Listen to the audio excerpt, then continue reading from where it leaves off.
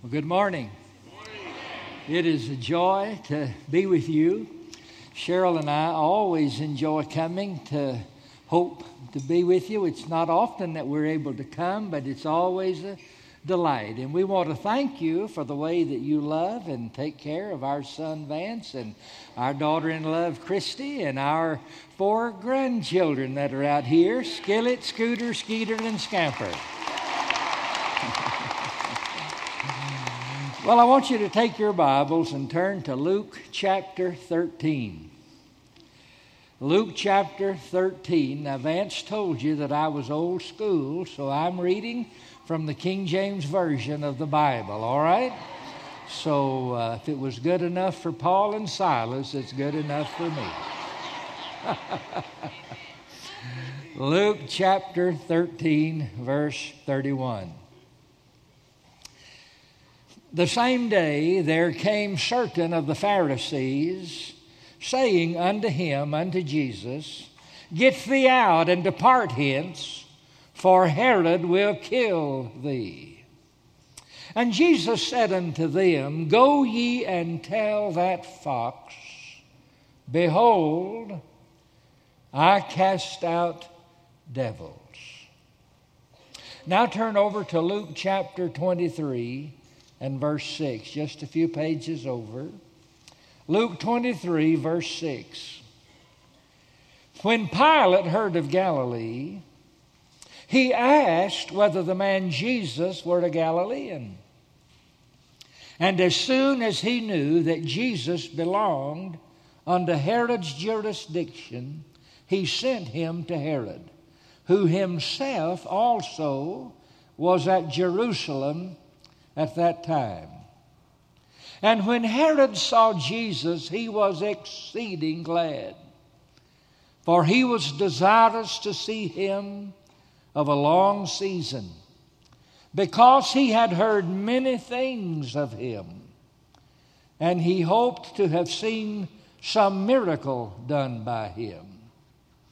Then he questioned with Jesus in many words, but Jesus answered him nothing. The Bible is an amazing book. It is a book about God, but it is also a book about man. The Bible tells us everything about God that God wants us to know. And the Bible tells us everything about man that we need to know. As you read through the Bible, you find all kinds of people. We see them at their best and we see them at their worst. We see them on the mountaintops and we see them in the depths of the valley. All kinds of people from all different parts of the world are found in the pages of God's Word. As you read through the Scriptures, you find that some people in the Bible actually lived pretty pathetic lives. Have you ever wondered who the most pathetic person in the Bible was? Well, in the 16th chapter of the Gospel of Luke, the Bible tells us about a man who was poor. But not only was he poor, he was crippled. He was unable to walk. But not only was he poor and crippled, he was a beggar. His name was Lazarus. A poor, crippled beggar. He could not work. He could not provide for himself. And the Bible says that every day men carried him and laid him outside of the gate that led to the house of a rich man. And the hope was that every day there would be enough crumbs that fell off the table of the rich man onto the floor that would be thrown out in the garbage, and there would be enough there for this poor crippled beggar to live on for another day. But not only does the Bible tell us that he was a poor, crippled beggar, the Bible tells us that from head to toe his whole body was covered with lesions, with sores. And these sores were constantly oozing pus from them. And the Bible says that every day the dogs would come and lick the pus from those sores. Now, you have to admit that's a pretty pathetic man. Poor, crippled, beggar, covered with sores, dog licking the sores. You say, well, surely, Brother Bob, he was the most pathetic man in the Bible, but he wasn't. In the 5th chapter of the Gospel of Mark, the Bible tells us about a man who lived in the town of Gadara. He was possessed by 6,000 demons. He had a legion of demons, and a legion was 6,000. And so inside the body of this one man were 6,000 demons living and operating inside of him. And they caused him to live the life of a maniac. The Bible tells us that he was always nude, never wore any clothing, always roaming around naked, and he lived out in the tombs, and he would walk through the mountainsides in the night, screaming and screeching and howling like a wild animal. The Bible says he was always picking up sharp rocks and cutting himself just for the pleasure of seeing his blood flow. The Bible tells us that there were times when the men of the city would come with chains and they would bind him. But he had the supernatural energy of all of those demons, and he would break those chains, and then he would assault the very men who had come to bind him. As you see that poor man living the life of a maniac, wandering nude, screaming and howling and cutting himself, and you say, surely he was the most pathetic man in the Bible, but he wasn't. In Mark chapter 9, we read about a young man. He was demon-possessed, but he wasn't demon-possessed by 6,000 demons. He was only demon-possessed by one demon, but it was a demon of self-affliction, and he was constantly trying to kill himself. He would throw himself into a fire to burn himself to death, and he would throw himself into a river trying to drown himself. And had it not been that his father was his constant companion, pulling him out of the fire and pulling him out of the river, then he would have already been dead. The Bible said he would freeze up and fall back and foam at the mouth like a wild man having seizures. You say, surely, Brother Bob, he was the most pathetic man in the Bible, but he wasn't. You see, the truth is, all three of those men did live some pathetic lives. But the same truth is, all three of those men went to heaven when they died. Now, they did not go to heaven because they had lived pathetic lives. They did not go to heaven because they were demon-possessed or because they were poor or crippled or beggars. They went to heaven because they had an encounter with Jesus Christ. Jesus himself tells us that man Lazarus, the poor crippled beggar, Jesus said when he died, he was carried by angels into the very presence of God. The Bible tells us in Mark 5 that man who was possessed with 6,000 demons, that he had an encounter with Jesus, and Jesus changed his life. And the Bible said when Jesus got through with him, he was sitting and clothed and in his right mind. That young man in Mark chapter 9 who was constantly trying to take his own life, he had an encounter with Jesus. Jesus cast a demon out of him, transformed his life, and he was never the same again. Yes, they did live pathetic lives, but Jesus changed their life, and they went to heaven when they died. Well, then, who is the most pathetic man in the Bible? I read to you from God's Word about him. He is identified in the Gospel of Luke in chapter 13 and again in chapter 23, not by name but by title. He is referred to as Herod. Now, as you read the Bible, there were more than one Herod in the Bible. There were several, but this one is Herod Antipas. And most of the time when you read the New Testament and you read about Herod, it's about this man, Herod Antipas, because he was the governor of Galilee at the same time Jesus was performing his earthly ministry, so their lives and their times meshed. Herod Antipas is the most pathetic man in the Bible, and I'll tell you why in just a minute. He was the son of Herod the Great. You remember Herod the Great. Dr. A.T. Robertson, one of the greatest Greek scholars Southern Baptists ever had, Dr. Robertson called him Herod the Great Pervert, and I think that fit him well.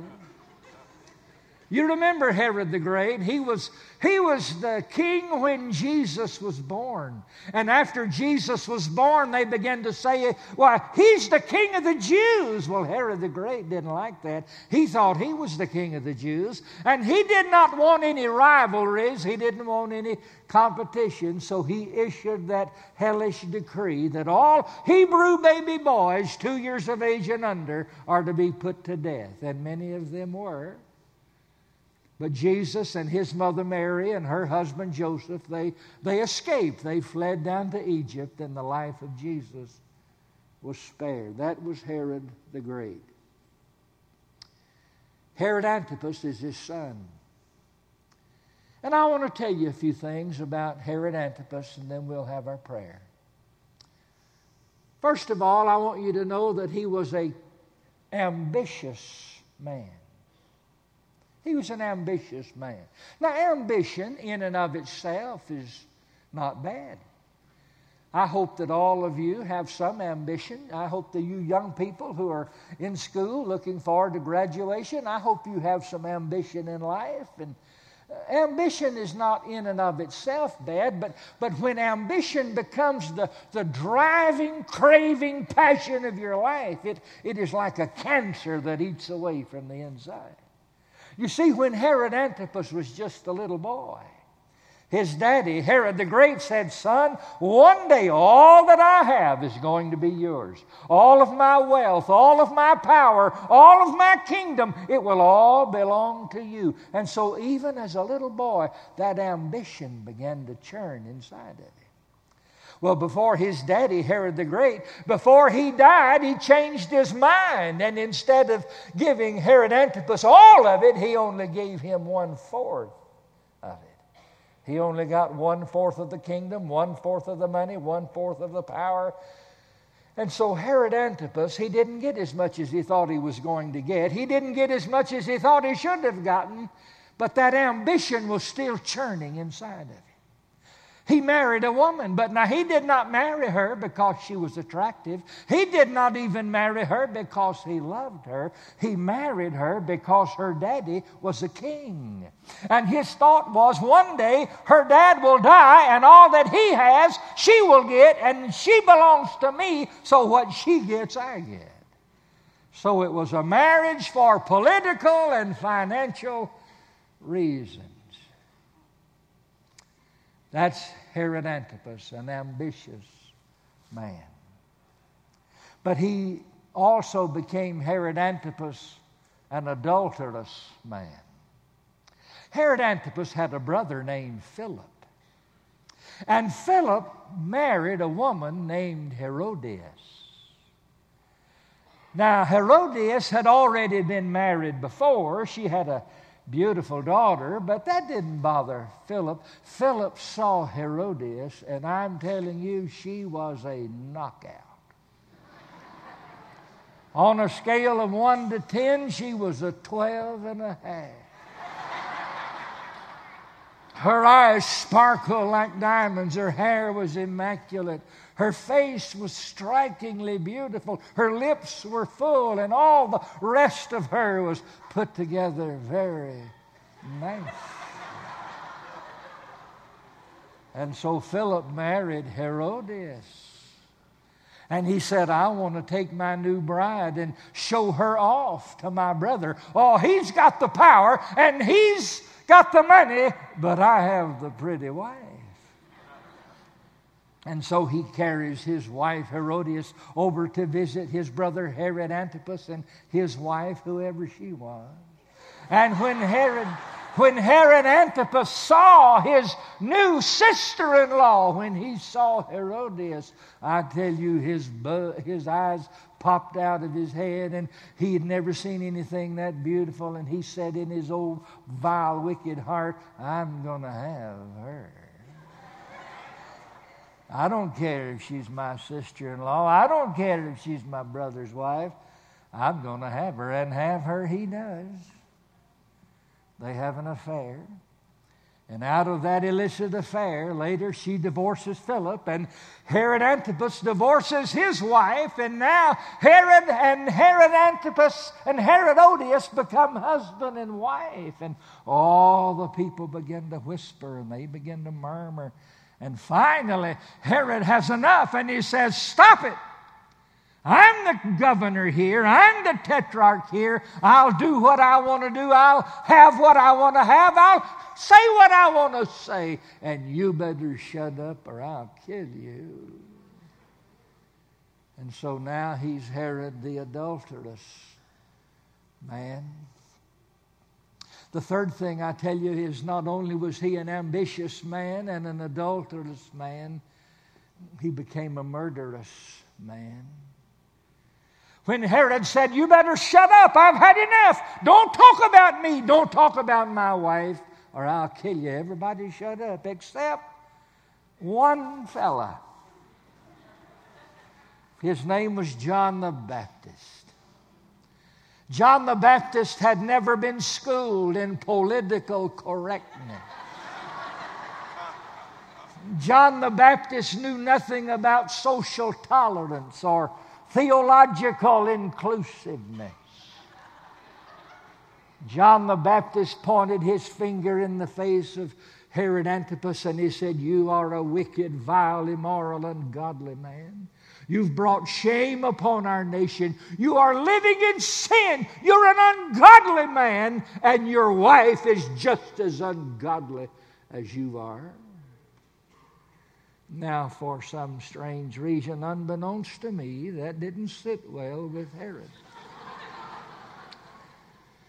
But not only did it not sit well with Herod, it sat even less well with his wife, Herodias. Now, I want to give you some North Alabama philosophy. If a man says to you, "I'm going to kill you," forget it. Eat supper, have a good time, go about your business. But if a woman says to you,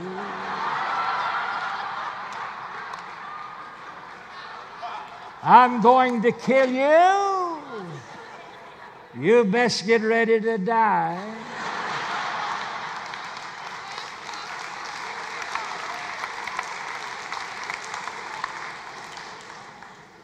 And Herodias was mad. She didn't like what the Baptist had said about her. And Herod said, "Now, I've put him in prison. I'm not going to kill him. I like him, and I don't know why, but he liked him. But I've put him in prison. He'll never be out. Nobody will ever hear him again. He can't bother us." But that didn't satisfy that woman, Herodias. Hell hath no fury like a woman scorned. And John the Baptist had scorned her well. And so she wanted him dead. So in her mind, she conceives a plot. Herod Antipas has a birthday coming. And Herodias says to her daughters, many call her Salome, "Sweetheart, in just a few days, your stepfather's going to have a birthday. And everybody's coming, all the big shots, the blue bloods, everybody that's somebody, they'll be here. And there'll be a lot of drinking, and you know how your stepfather is. He'll get drunk. And I've seen the way he looks at you. And so when he gets good and drunk, I'll have the music arranged. And I'll nod to the orchestra, and they'll begin to play a very seductive song. And then I want you to go and dance before your stepfather Herod. And as you dance, I want you to do the dance of the seven veils.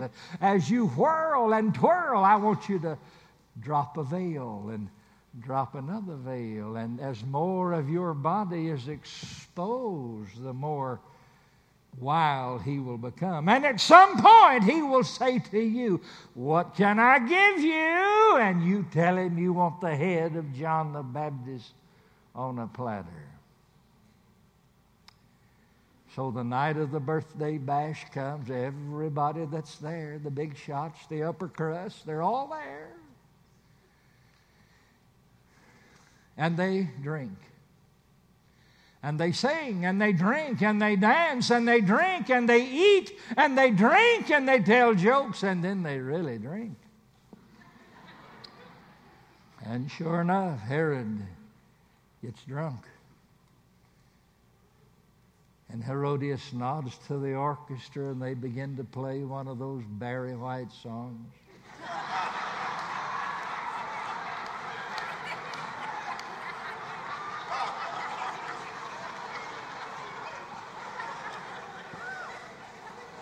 And she nods to Herodias, to Salome, her daughter, and she begins to get before her stepfather and to dance seductively. And then she drops a veil here, and she drops a veil there, here a veil, there a veil, everywhere a veil is there. And pretty soon most of the veils are gone. And Herodias and Herod in his drunken stupor gazes upon her exposed body, and his eyes bulge, and his mouth becomes dry, and his temples begin to throb, and sweat breaks out all over his body. And he looks at her and he says, What can I do for you?" And she said, "I want the head of the Baptist on a platter." So Herod sends word to the prison, "Bring me the head of John the Baptist." They bring Herod out of his prison cell, put him off on the block. The axe falls down on the back of his neck. His lifeless body falls to the ground. They pick up his dead head by the hair, and they place it upon the platter. And here it is brought into the party as the main entree for gaping lookers. So now he is a murderous man. The fourth thing I tell you about Herod, not only was an ambitious man, an adulterous man, a murderous man, but then he became a superstitious man. Because when Jesus began his public ministry, here's what people said: "He's John the Baptist, come back from the dead." Now, they didn't call Jesus John the Baptist because he dressed like him. Nobody dressed like John the Baptist. They called Jesus John the Baptist because he preached like John the Baptist. When John the Baptist began his public ministry, he preached, "Repent, for the kingdom of heaven is at hand." And when Jesus began his public ministry, he preached, "Repent, for the kingdom of heaven is at hand." And they said, "This is John the Baptist. Why, he's the man that Herod beheaded. He's the man Herod killed. And he's come back from the dead." And word got to Herod, John the Baptist is back. And Herod becomes terrified, overwhelmed with superstition. Every time he stands up, his knees knock. Every night when he tries to sleep, cold shivers run up and down his spine. He's back, and he's back to get me. He's back. Jesus comes into Galilee on a preaching mission. And they say, Herod, he's here. He's right here in your kingdom. He's here. And Herod sends Pharisees, religious men, out to where Jesus is. And so these Pharisees go at the request of Herod Antipas, and they say to Jesus, "Get out of here. We don't want you here. Leave, and leave now. And if you don't leave, Herod will kill you." Now, what do you think Jesus' reaction to that's going to be? Do you think Jesus is going to say, "Well, great God Almighty, fellas, we better run, and we better run quick"? No, that's not what he did. Jesus said to those religious leaders, "You go tell that fox." Now, why did Jesus call Herod a fox? All the writers of commentaries, they go bonkers here. They say that Jesus called Herod a fox because he was so sly and crafty and cunning like a fox. That's crazy. If Jesus had called Herod a fox because he was sly and cunning and crafty, that would have been a compliment. And Jesus had no compliment for Herod. Jesus had only disgust and disdain for him.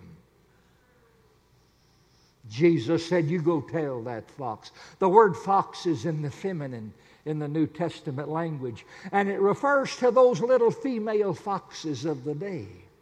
They were known for two things. Number one, they were known for being thieves. They would slip up under the vineyards and they would steal all the grapes, and nothing would be left but leaves. But not only were they known for being thieves, they were known for being cowards. If you ever confronted one, they wouldn't stand their ground, they wouldn't growl, they'd turn and run as fast as they could run. These religious leaders said, Jesus, you get out of here and leave or Herod's going to kill you. Jesus said, you go tell that little girl fox that I cast out devils. And if I'm not afraid of devils, I'm not afraid of him. I like that. I like Jesus. You like Jesus?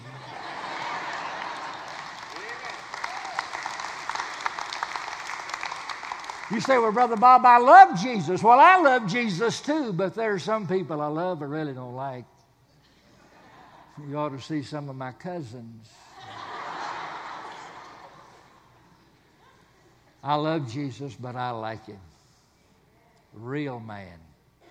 You'd go tell that little girl fox, I'm not afraid of him. Well, time passes.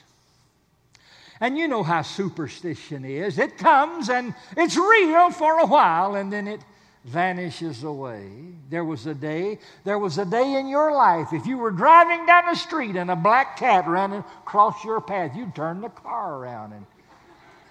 But now you just run over the cat and keep going.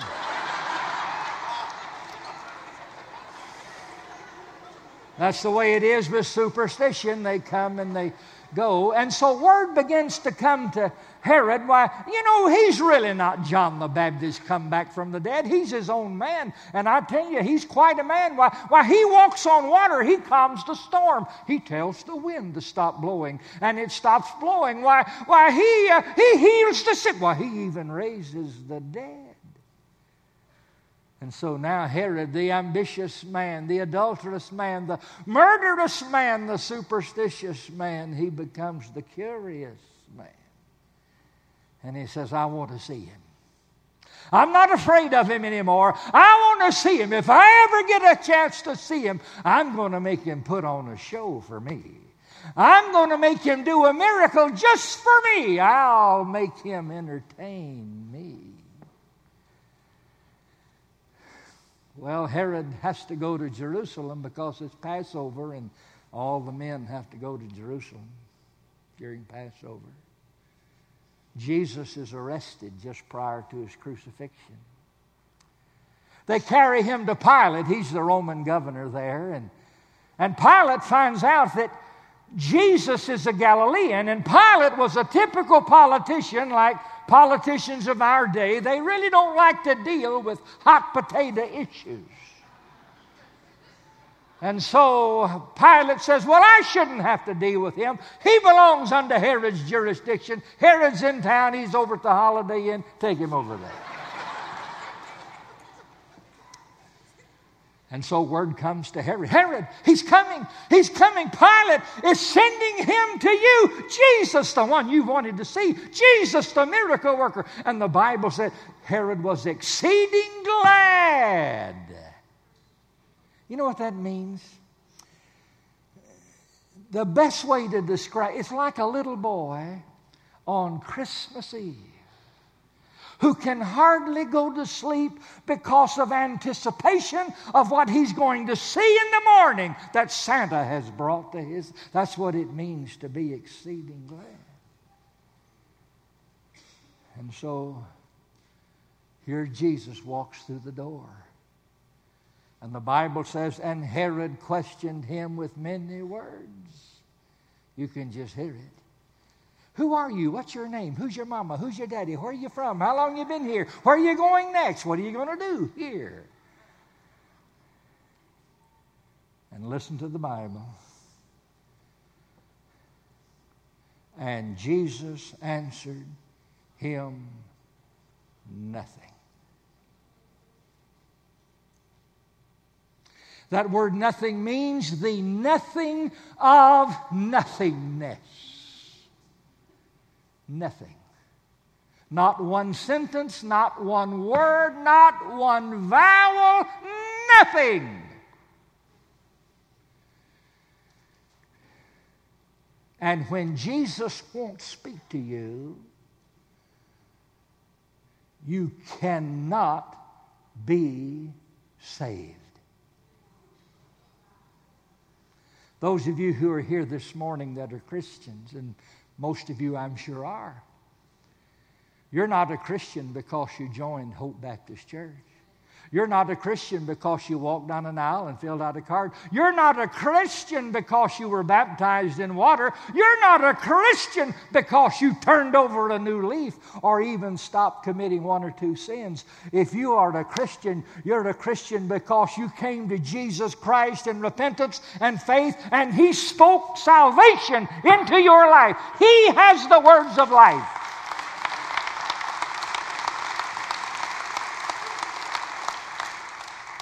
And when Jesus will not speak to you, you have no hope of eternal life. And Jesus said nothing to Herod. Now that's interesting. Because as you read the New Testament, Jesus spoke to prostitutes. Jesus spoke to thieves. Jesus spoke to murderers. Jesus even spoke to Pilate, the Roman governor. But Jesus had nothing to say to Herod. Because you see, Herod had crossed the line. When Herod murdered John the Baptist, Herod killed his own conscience. And when you kill your conscience, Jesus has nothing to say to you. There may be some here this morning, and you maybe have been here many times, many Sundays, and heard Brother Vance or Brother Travis or whoever may have been speaking on that day. Maybe you've had a number of opportunities to give your life to Christ, and thus far you've said, no, not today, I'll wait, maybe later. But you see, every time you say no, you move closer to a line that is drawn. There's an old song. I haven't heard it in 40 years. But it goes something like this. It says, there's a line that is drawn by rejecting our Lord, where the call of His Spirit is lost. And you hurry along with the pleasure-mad throng. Have you counted? Have you counted the cost? And the chorus asks this question, have you counted the cost? If your soul should be lost, though you gain the whole world for your own, even now it may be that the line you have crossed. Have you counted? Have you counted the cost? Every time you have an opportunity to give your life to Christ, and you say no, not today, not this time, no, no, no. You move closer and closer to that line. And one day you'll say no for the last time.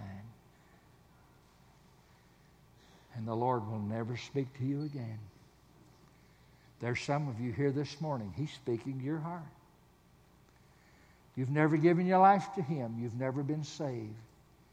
Maybe you didn't come today expecting to hear from Him, but here you are, and you know He's speaking to your heart. If He's speaking to your heart today, He wants you to be saved today. Don't wait. Don't wait. Too late.